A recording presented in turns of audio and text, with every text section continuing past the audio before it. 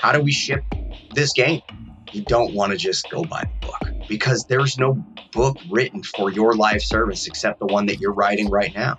You have different developers, you have a different player base, you have different publisher needs potentially, all these things. And you have to make sure that they're integrated in there so that you do the right thing at the right time. How do we make sure that the players can get our game and play it successfully?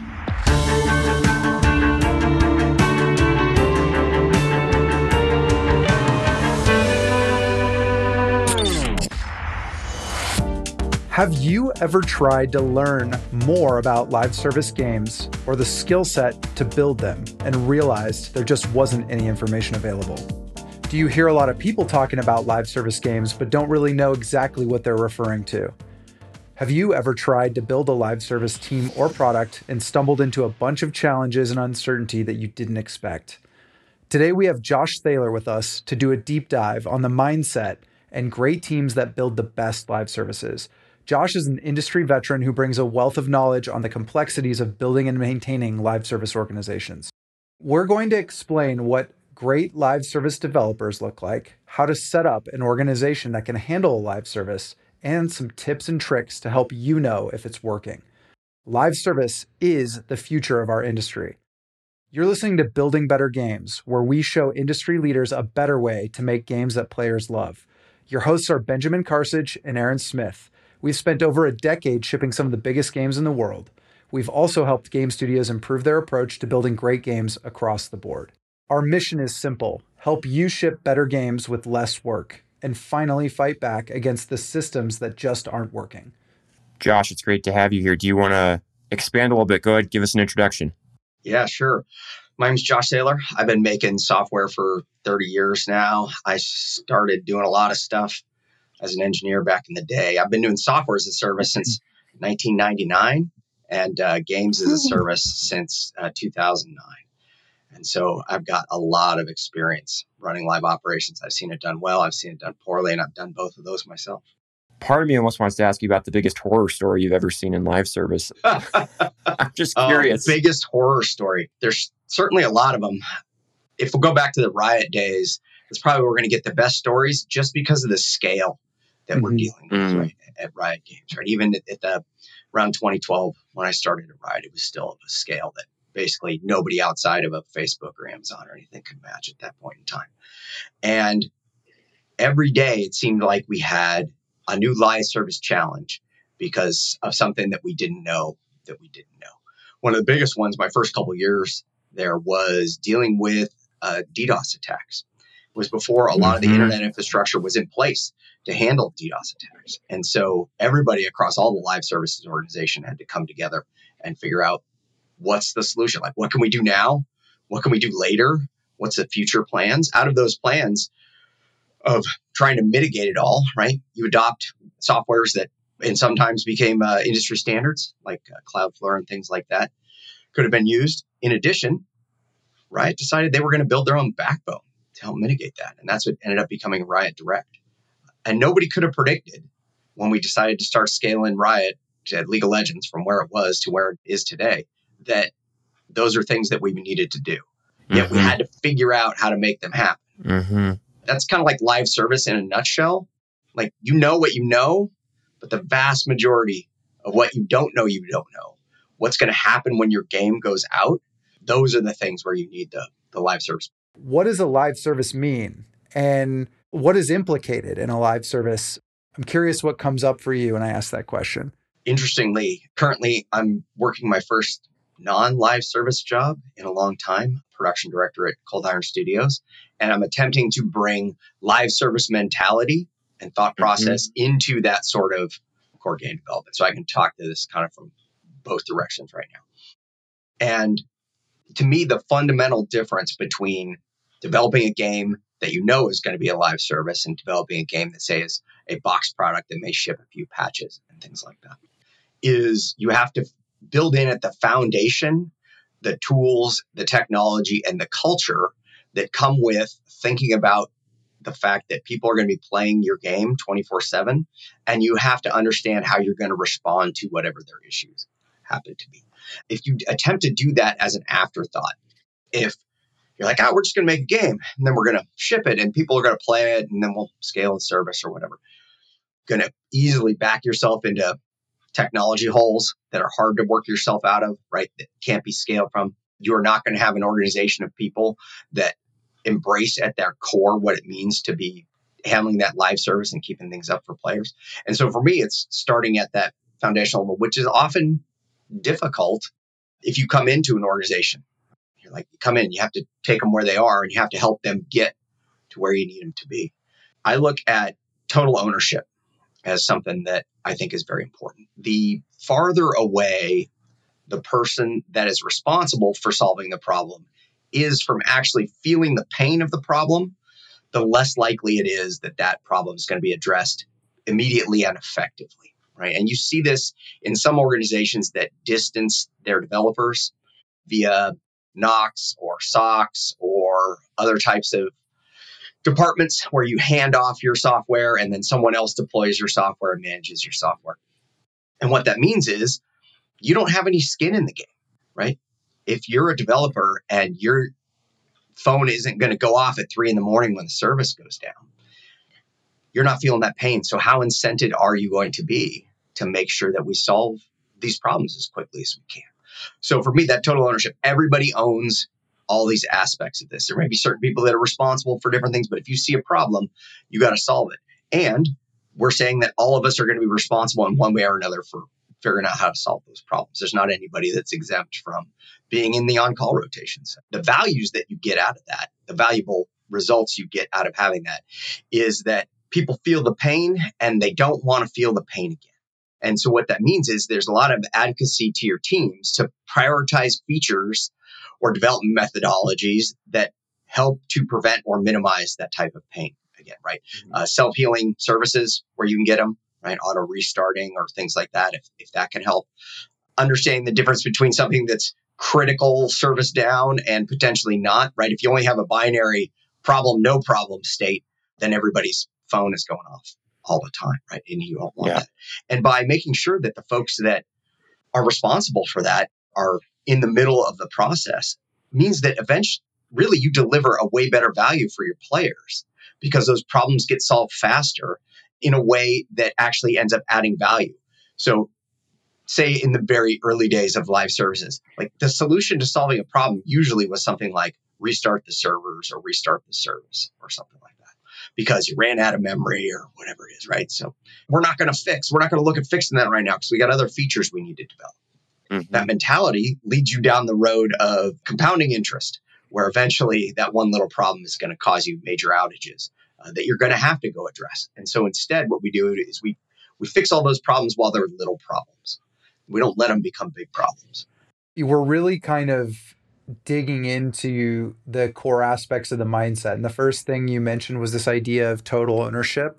Yeah, total ownership to me means that if your team, whatever team that is, has designed and written and shipped a feature, then you own that feature forever or until you find some other team that's willing to own that feature, or we decide to sunset that feature and remove it out of the game. It's like Starship Troopers, until I die or you find somebody better. It's really because it's really easy, say in a game that's been around as long as, let's say, like a World of Warcraft, right? Or a League of Legends or something like that.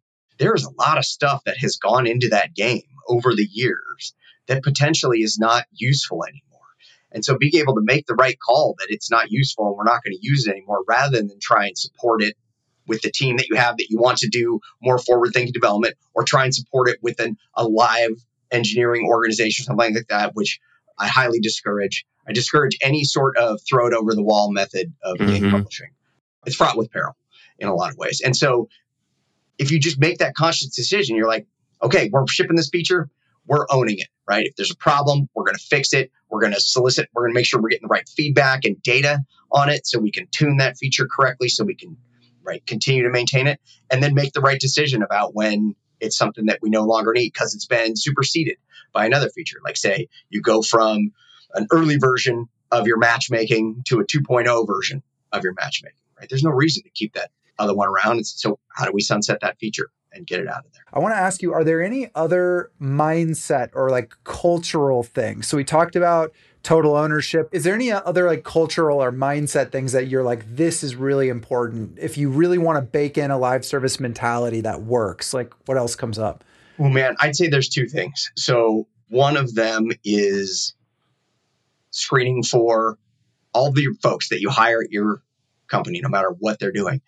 They need to have empathy so that they can engage that both for their fellow studio members as well as for the players, because engaging that empathy is one of the things that drives you towards total ownership, right? And oh, I get it. I feel that pain. I understand, right? This is why we want to solve these kinds of things. The other thing you screen for is grit, right? The ability to continue to dig in on a problem and get the data you need, make sure you've got the right people involved to solve that problem, right? So to me, that's core. Those are two skills that I screen for anybody that I'm going to hire on any team that I'm going to hire for, regardless of what they're doing. I'm screening for everything. I have found great folks from all disciplines across development, and even some that didn't come from software development. Yeah. Frequently, when they come from inside development and they move over into live services production, it's not generally somebody that came up in game development as a producer. It's frequently somebody that came up through customer service, or somebody who came up through QA, or somebody who came up as an engineer of some kind. But it's almost never somebody that came up as a producer, because it's different kinds of production. It's a different mindset, developing a game feature as opposed to thinking about running the live service all the time. So I look for folks who have interests and hobbies and activities outside of work that could potentially lead them to having this kind of mindset. So one of the things that has been pretty indicative over the years of somebody's got the right mindset is if somebody made Eagle Scout, or the equivalent of what Eagle Scout is for whatever organization they happen to be part of, right? That is a lot of follow through and problem solving and organization at a young age, right? It doesn't necessarily mean they're going to be a perfect fit, but that candidate likely is going to have a first conversation with me compared to an equivalent candidate that does not have that. And then the other side of it is making sure that within your organization, you are building the right technology foundations that are going to let you do what you want to do. So things like a really robust build system, right? Some sort of CI/CD, though I call it CIDD. It's continuous integration, deliberate delivery, because in games, we don't want to ship all the time, right? We need patch notes and community rollouts, right? And teaser videos or whatever happens to be. That's a game's thing, right? It's not like we're a web-based software like Amazon where you can just ship a little feature all the time, right? So continuous integration, deliberate delivery. We want to make sure that we are building and testing and building and testing and building and testing all the time. So if you don't invest in that, if you have a game studio that you're starting up and you have only invested in really good game developers and you haven't brought your DevOps folks in, and you've relied on the skeleton that your CTO put in when you started to manage your DevOps, like you're going to start falling over at some point as you scale. And that's going to be really, really hard to recover from because you've incurred all this debt around it, right? So making sure that you have those foundational technologies that allow you to iterate fast and solve problems quickly are things that lead you to a better live service. Well, and actually, I love the CI/CD versus CIDD. It sounds like a little thing, like perhaps a nuanced thing, but I remember when we had that conversation at Riot, and we were going back and forth on that for some time. Like, actually, I remember when we were working on the League client update, we built the core technology to make it something that would go gracefully with continuous delivery, like something that could be shipped very rapidly and very quickly all the time. And what's funny is in 2012, 2013, 2014, that was kind of the direction we were talking about going. But then to your point, around 2016, 2017, we were like, well, wait a second. That's actually not what the game teams need. That's not what the game needs. And so we kind of walked back from that a little bit. And I think the strategy did change more to deliberate delivery. And so it's actually interesting because, again, this is the stuff you need to think about, right? And there's not really like a right answer. You almost have to just constantly iterate on and reflect on the needs of the organization and the product to be able to like find the right path. And actually, I would say the mistake we made on my project was we didn't even realize that we had an out of date sort of frame on the world. And then when we released it, a lot of League of Legends was frustrated about that because they were like, well, we didn't need a lot of these bells and whistles. This isn't how we release the product. And we were like, well, that's not what you said. And oh shit, that was 4 years ago. It's like, and it's just like, again, there's this coming back to like, how do you prioritize? How do you stay in touch? How do you keep the collaboration and the so that everyone shares the most up-to-date understanding of like what is actually required? Because it's not like, okay, we set up we followed the 21-point live service playbook and it's all set up now. It's like our like understanding of what it meant to ship League of Legends is evolving over time, right? Right. And you want to take industry best practices, whatever they happen to be, and incorporate them into your org.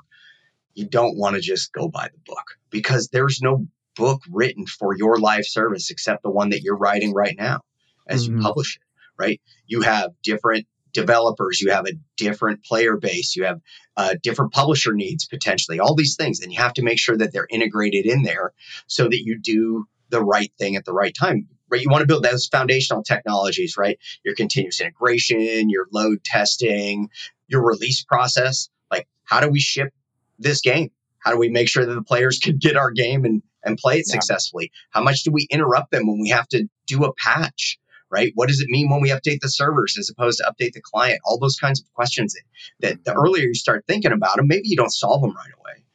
You've at least thought about them enough that you've put that in your engineers' heads, and potentially they've written their code. So some stuff is stubbed out. So we're ready to drop something in here at some point. We're not going to make it right now. We're ready that we could drop this thing in here. That is way easier than, oh my goodness, we wrote this and we did not account for it at all. And now we have to rewrite this entire module just to allow this new feature to ship or something. So, Josh, a topic that we've bounced around but haven't hit directly is release cadence. This is something different games have different release cadences. Dramatically different. Sometimes none, or 6 months, or ad hoc, and other times almost daily or weekly or something like that. How do you think about release cadence from a live service perspective? Yeah. So release cadence is interesting because it's going to drive a huge amount of your development decisions, a huge amount of your staffing decisions, a huge amount of your product decisions. If you decided that you're going to release every 2 weeks and you want to do it effectively, as we ended up doing at League, it means that you have to shape your organization in a very particular way, right? You have to have enough overlap and redundancy in order to manage that sort of cycle, because not every team's going to release every 2 weeks. Like, that's a lot, right? But if you are releasing every 2 weeks, how do you make sure you have enough content? How do you make sure you have the right people paying attention to ensuring the release is out successfully? So that likely means you have a rotation of release managers and release engineers driving on it, because otherwise nobody ever gets any time to work on improving the system or just not be actively trying to drive something out the door at that point. So it's going to drive your development. Like, you're going to focus much earlier on automated testing and load testing and things like that if you want to release every 2 weeks, because the only way you can do that successfully is if you put all that sort of automation into place, right? That you have that kind of tool. I would say, though, that when you pick a cadence, whatever you've decided you're going to pick for your product, you need to make sure it's the right one for your community. And you need to make sure it's predictable. So nothing is as frustrating for a community as thinking you're going to get a patch every month and then not getting that patch, especially if then you don't get any communications around it. So I would prefer to, in my mind, you're one of two things. You're 100% predictable or you're 100% unpredictable. You do your best not to land anywhere in the middle, right? It could be the kind of organization where when you get ready to ship a patch, then you start talking about it, right? And everybody gets hyped, right? And then you may not ship one for another 3 months or 6 months or whatever it happens to be, depending on what kind of game you have. Or it's you've got it on rails and you're going to ship 24 patches a year like League does, with great content and game balance in every patch. Either way, you're going to structure your organization to make sure that that happens successfully. Or you're going to burn people out so fast and you're going to cycle through them that you're going to end up not being successful at what you wanted your release cadence to be. Yeah. Yeah, I look at that spectrum as almost like World of Warcraft on one end, where it's like every Tuesday at certain point. I don't know if this is still true, actually. I haven't played WoW in a while. But it was just like weekly downtime. It's weekly downtime. It's going to happen. It's going to take several hours, worldwide, no matter where you Tuesday at this time.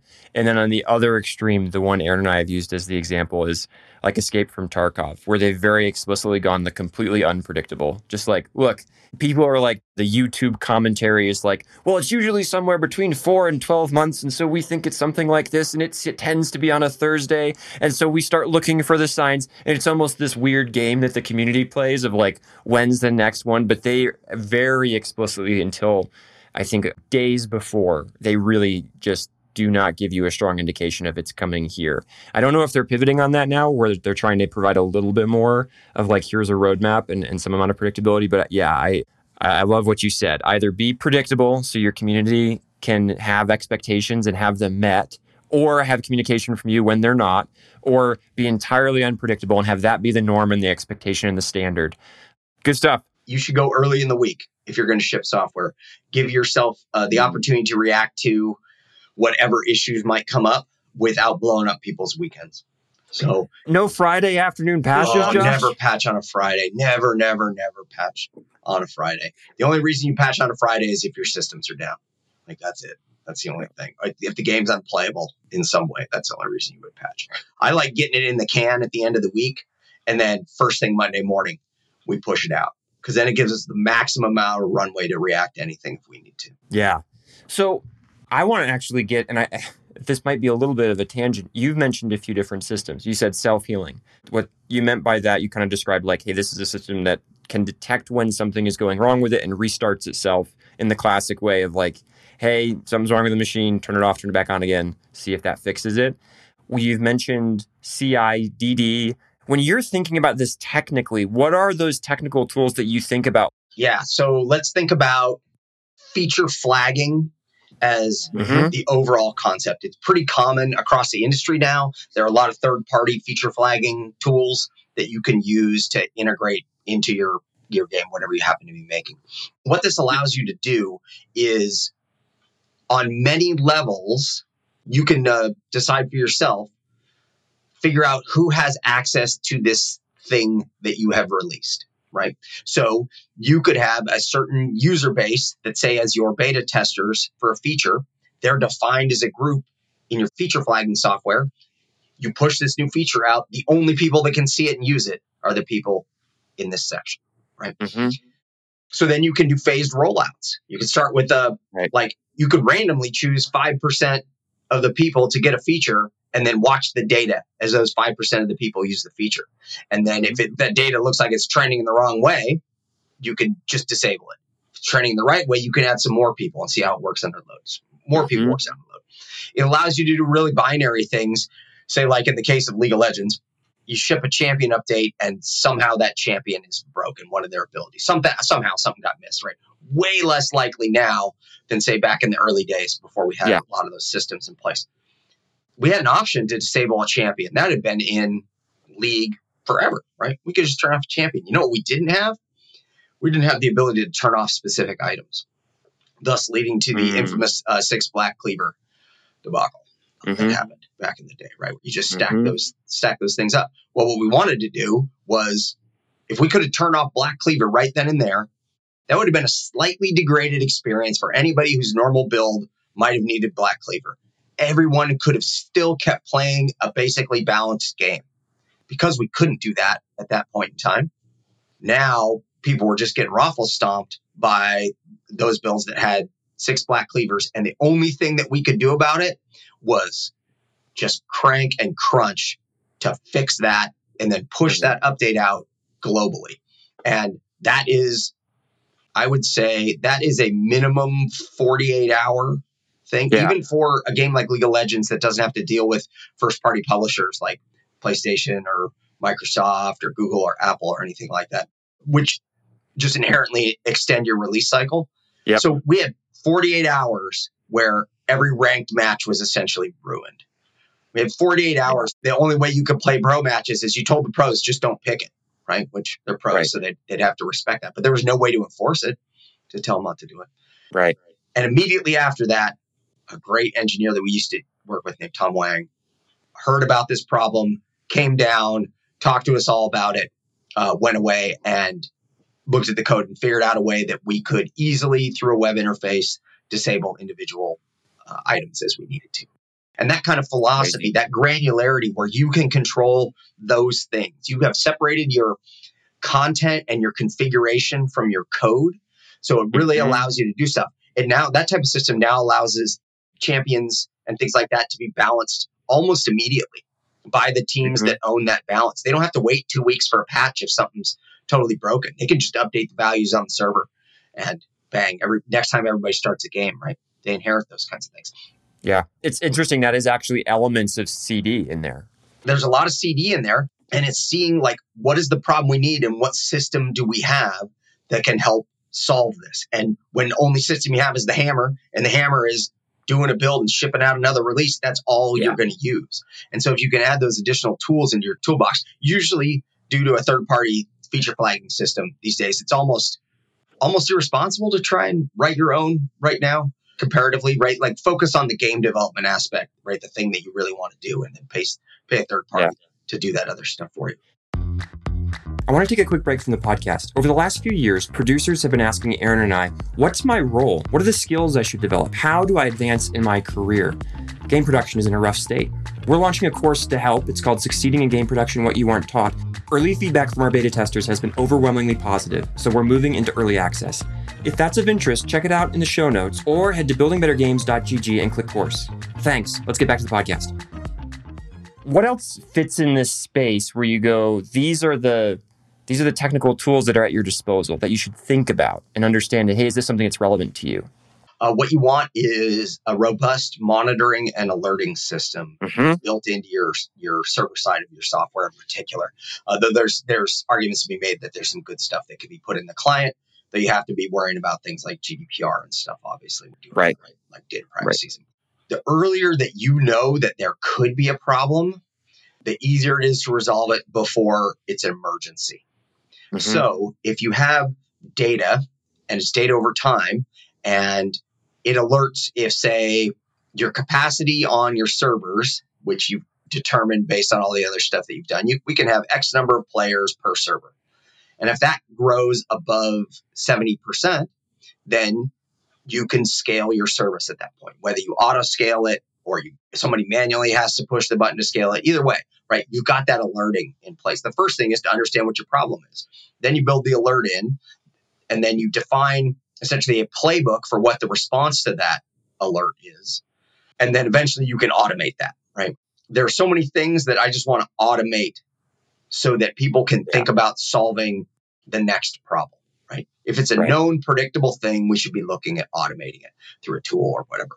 So this monitoring and alerting lets us know there's a problem, maybe before there's a problem. And it certainly lets us know when there is a problem and allows us to get all the right eyeballs on it as quickly as possible, right? You have that alerting system hooked up to a system like PagerDuty, software like PagerDuty, which you set up on-call rotations and escalations and all there in there, and just uses your regular phone and app as an app so that the right people get called right now if there's a problem, right? It doesn't rely on somebody noticing and then somebody writing an email or picking up a phone call or sending a Slack message or anything like that. The automation is taking care of as much of that as possible. What are the other metrics that you think support both the game as a live service and also the culture of live service within the studio? Everything that you can capture that's about the end-to-end player journey is something that's going to inform your live service experience, right? How long does it take somebody from the time they click download till the time they're in their first game? Like, what kind of friction is there, right? That's part of the live service too. If you don't have people coming into your live service game, you might as well not have a game at that point, right? So how do we do that? How do we know when and if service is degrading? Is it much like we had, who was it? Brad, he was one of our release engineers. And in the very early days of League, before we had a lot of alerting and monitoring in place, he wrote a quick tool that just parsed all League of Legends chat logs in real time to look for instances and variations of the term lag. That was our first alerting, right? In a lot of ways to know that potentially something was going wrong with the server in some way. And you're going to have, with your live service, you're going to need to figure out what's important to you, right? Is latency important? Are you a competitive, like a MOBA or something like that? Right? Then you have to be worrying about those kinds of things. If you're an MMO, maybe it's not as important. And maybe there are ways that you can code around that to make it even less impactful for folks that are playing your game. So you're going to be looking at numbers like that in your live service.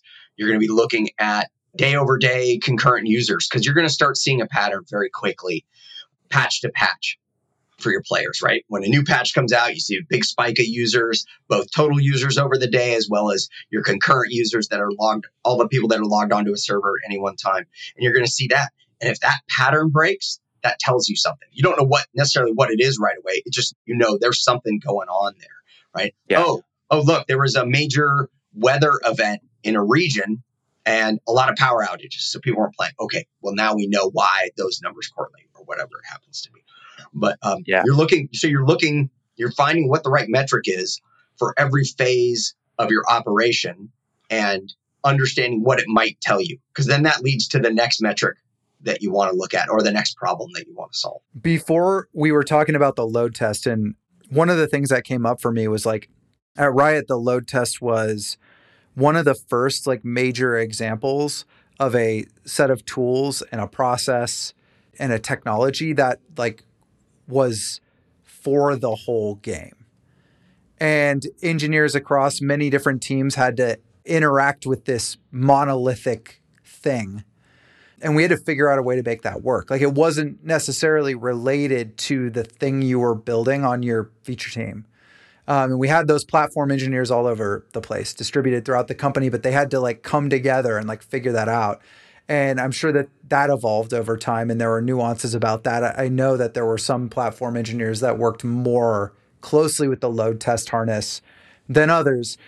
But the thing that comes up for me, the question is like, how do you figure that kind of stuff out? Because, here we were talking about this idea of total ownership and like trying to compartmentalize ownership as much as you can so that everyone knows that like they have end-to-end responsibility. But at the same time, I feel like that was the first example of like an emerging global layer across all teams. And then when we started to get into this other stuff like CI/CD and automated test harnesses that went across, like functional test harnesses that went across the whole product and all these things, you started to have, and the knock and all that, you started to have more and more people that were just like on that layer, the global layer. And it's like, how do you know? I mean, obviously the obvious answer is like, you try to do your best to make a deliberate and thoughtful decision about how to like separate your organization or not separate it. But how do you think through that problem? Because I think as we scaled, we did run into situations where we're like, it's not reasonable for every single team to have to worry about this thing all the time. Like we do need to kind of abstract that away a little bit from the team. So like, how do you think through that challenge? Because I view that as an organizational challenge. Absolutely.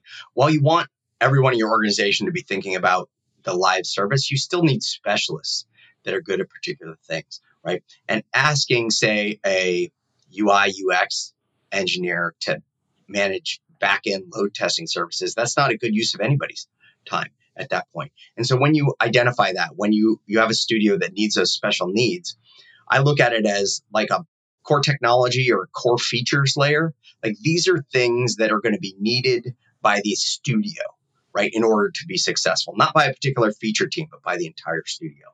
So load testing being one of those, right? Feature flagging being another one of those kinds of services. Toggles is essentially a subset of modern feature flagging. Yeah, that's so interesting. And I just had a bit of an epiphany now that you're here, and it's cool. We can kind of break this down and talk about this. And the epiphany was that you might have a group of people working on some kind of functional piece of your overall architecture that is like, again, at that global layer. So whether it's a load test or automated testing, or somebody might build a system for feature toggles and feature flags, but the individual teams are still expected to own their interface with that thing. It's not like, okay, well, I don't have load test rules for my new feature, so the load test guys are going to handle that. It's like, no. They're going to build the system that you can use to load test your feature, but you're still going to be responsible for making sure your stuff is in the load test and that it works properly. So it's interesting. It's a nuance that I feel like, again, it's one of those things I take for granted, but it's like, I can imagine that can affect how you develop those systems, right? It's not meant to be a black box that is just over there in the corner where it's like, and then the load test people handle the load testing stuff. It's like, no, they're greasing the wheels by giving you the tools and the interface so that you can do that on your own. Right. Currently at Cold Iron, we're working on our next unannounced title. And one of the things we've rolled out recently is the fact that we expect everybody that's checking in code to be writing automated tests for the code that they're checking, right? Now, the framework that manages and executes and gathers the data and everything on automated tests, that was designed and implemented by our core features team and all that. Those individual programmers and designers are all responsible for making the tests, right? And the team has provided them with lots of education, hands-on experience, examples on how to make them, taken their feedback and made the tool easier to use, like all the same way you would with a product that faced your players, right? When you got the feedback on it.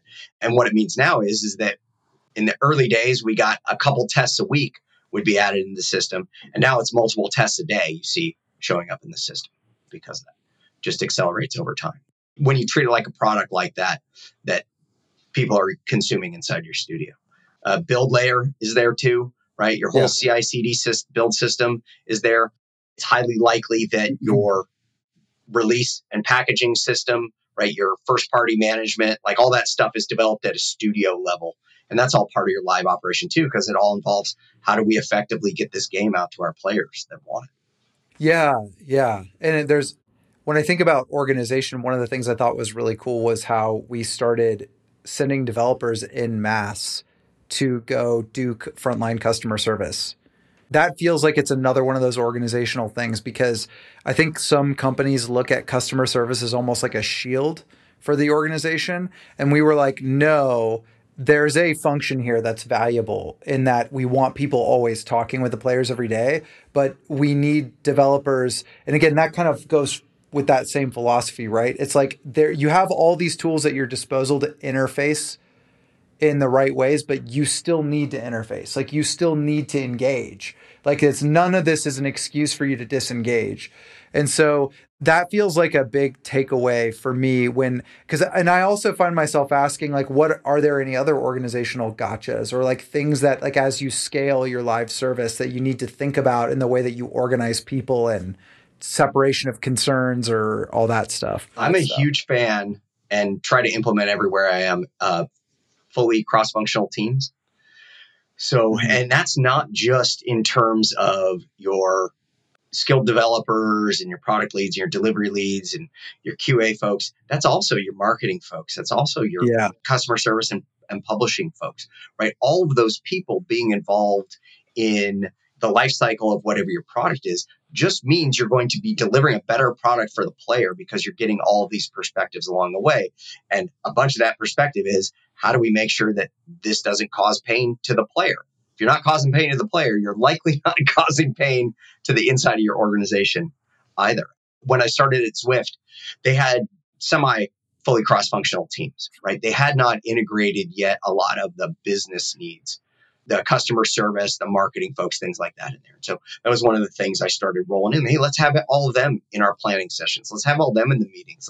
Let's decide how we manage those communications so that we're sure we're getting all the right information back and forth. How are they involved in the early ideation of a new feature to bring that sort of customer perspective? All right. Thanks all for listening to this episode. I want to do a quick recap of what we've talked about today. First, live service culture is where you start. Questions like, how do you incentivize total ownership, and how do you, through that, connect the team building the feature to the problem and pain that emerges are huge. Live service is not just a bunch of tools or some teams that are off in a corner. It should permeate everything at your organization. That implies also that traits that you're going to want across your entire organization are empathy and grit. The ability to connect with others, to understand your players, to understand other developers, and also to be willing to push through when things get tough, to keep trying to find solutions, not get frustrated and sort of bow out early. There are some technical tools that you should get familiar with if you're in game production or you're in game leadership, and you think about if your studio needs these. You probably don't need all of them. Maybe you do. But things like CI/CD, or as Josh pointed out, DD, deliberate delivery, automated testing and automated test harnesses, load tests, feature flags for your player segmentation, feature flags for your feature and content toggling, and sort of the intermixing there. Also think about your metrics. Yes, starting with things like uptime or first to know can be good, but also look at things that represent your end-to-end experience, whatever that is. That'll be unique to you. If you know what the normal cycle, as an example of like what your CCU is throughout a patch life cycle, you can spot problems before anyone else. Also, it's not just about having the systems or metrics. It's about teaching your teams to operationalize them and to maintain them over time. Having a great automated test harness is useless if you don't have anybody writing automated tests for it. So same thing with metrics. If nobody uses them and no one adds to them as things come up, they will become out of date. They will go out of shape. Extreme cross-functionality gives you more perspective and a better understanding of the pain you might cause players. This can include people from unexpected places like analytics, publishing, even your customer player support space. Don't limit this to just, I've got my artists and my engineers and my designers together. Think bigger. It can help you in the live service world. Okay, so now I'm going to start talking about some of the traits of people that really excel in live service. If you let a simple mistake throw you out of whack or are easily panicked, if you're on the sharp edge of live service, you're going to have a bad time. Calm is contagious. You need to be able to be calm and spread that around while still reacting to the crisis. A lot of people who are really good in live service are looking at what might go wrong and thinking ahead, and not just about what might happen, but also how to respond to it. In a strange way, in an unexpected way, anxiety can be a helpful tool here in the personality toolkit. Communication skills are going to be very important for people in live service. Being able to be concise, clear, regular as needed, and actionable for whatever your audience is matters a lot. And then regardless of how live service you are, you should know what it means to release something, to respond to what's happening to players, and also to keep implementers connected to the player pain. That's whether you're doing a full-on always online multiplayer experience, or you're doing a standalone box product, or you're a small team with somewhere in the middle. Josh, anything you want to point people to as resources, things you want to plug, anything like that? We're hiring at Cold Iron. We still need some folks. So you go to coldironstudios.com, take a look at the kind of people and the kind of skills that we're looking for right now. And we'd love to hear from you if you've got those skills, definitely.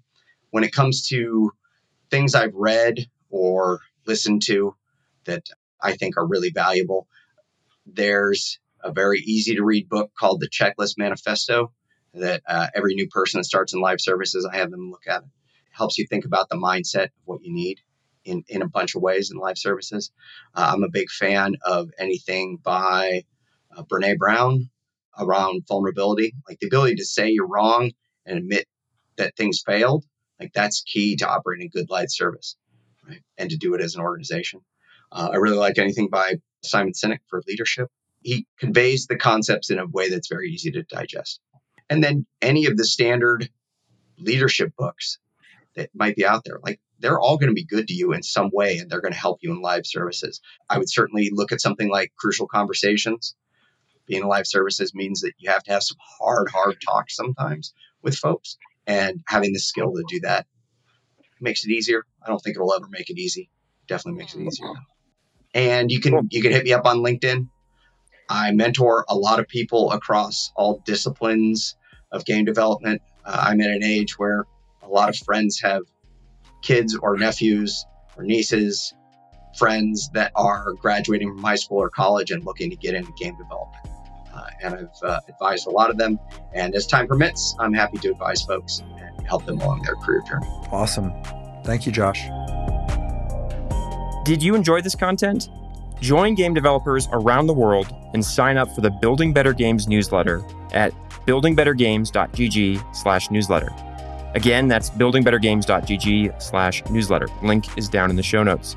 Every 2 weeks, we will deliver one actionable step that will increase your chances of delivering a successful game straight to your inbox. Thanks for listening.